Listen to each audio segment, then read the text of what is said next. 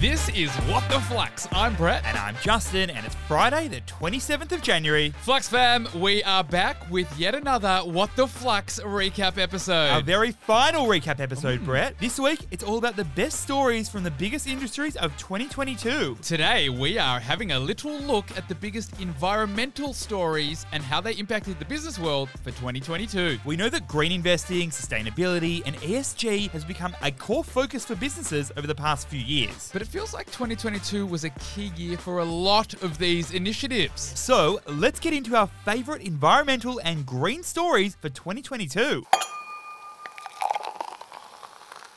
For our first, Australian billionaire Andrew Forrest has finalised the biggest acquisition in the history of Australia's clean energy industry by buying a company for more than $4 billion.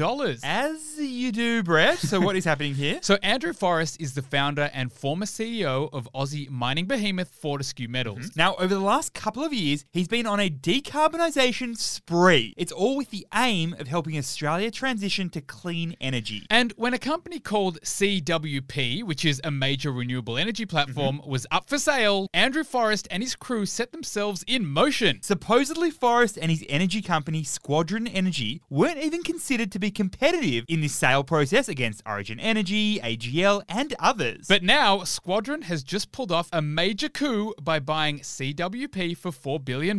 And Brett, CWP owns wind farms across Victoria and New South Wales, and this acquisition makes Squadron Energy the largest clean energy owner in Australia. Although Forrest is happy to invest in the renewable energy space, his real goal is to get other long-term investors like super funds to invest alongside him. So what is the key learning here? Invest with those who have the same investment horizons as you do. You see, Brett, super funds have long-term investment horizons, and therefore they're well placed to invest in long-term projects that will benefit Australia. How will it work between energy companies like Squadron and super funds? Well, Squadron's already working on ways that will let super funds take equity stakes in renewable projects. And this will work for the super funds because currently there is quite an imbalance. The imbalance between a huge amount of long-term capital looking to invest in renewables and a lack of big projects to actually invest in. For our second story, AGL Energy will close its biggest carbon-emitting power plant a decade earlier than originally planned. You got to give the people what they want, B-Man, so talk me through this one. Okay, so AGL is the 185-year-old electricity and gas company that just so happens to be Australia's largest carbon emitter. It's fair to say it's been in a bit of a mud fight lately. AGL had initially planned to split its business into two companies, but the split was abandoned in May 2022. And that's because it didn't get enough shareholder support following a big push from one of its biggest shareholders, Mike Cannon-Brook. That is the co-founder of Atlassian. So now, B-Man, AGL has announced a renewed strategy.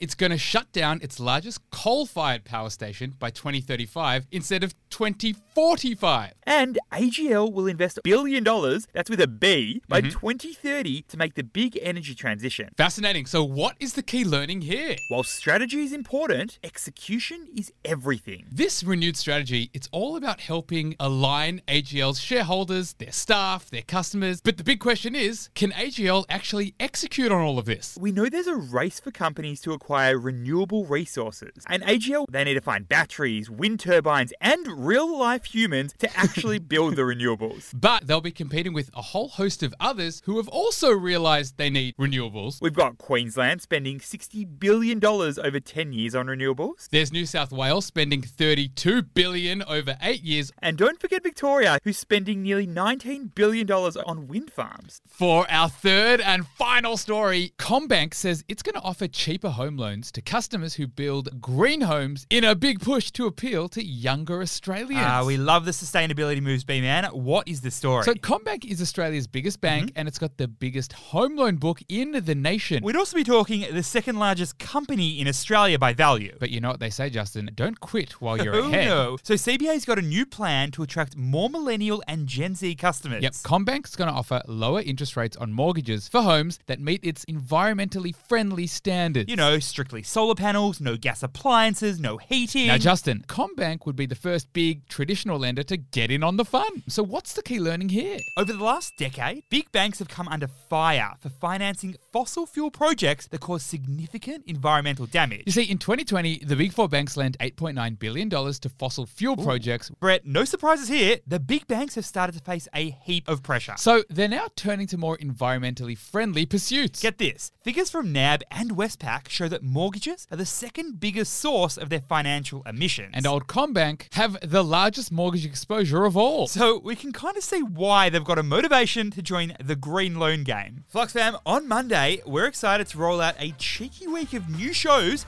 called Flux Summer Slices. In these episodes, we're going to be exploring the most interesting industries or businesses or economic events here in Australia and around the world. And in Monday's episode, we're having a slice of the rapidly growing pub industry in Australia and why pubs have become such hot assets. Can't wait for it, Jazzy Boy. Thanks for listening, and we'll see you on Monday.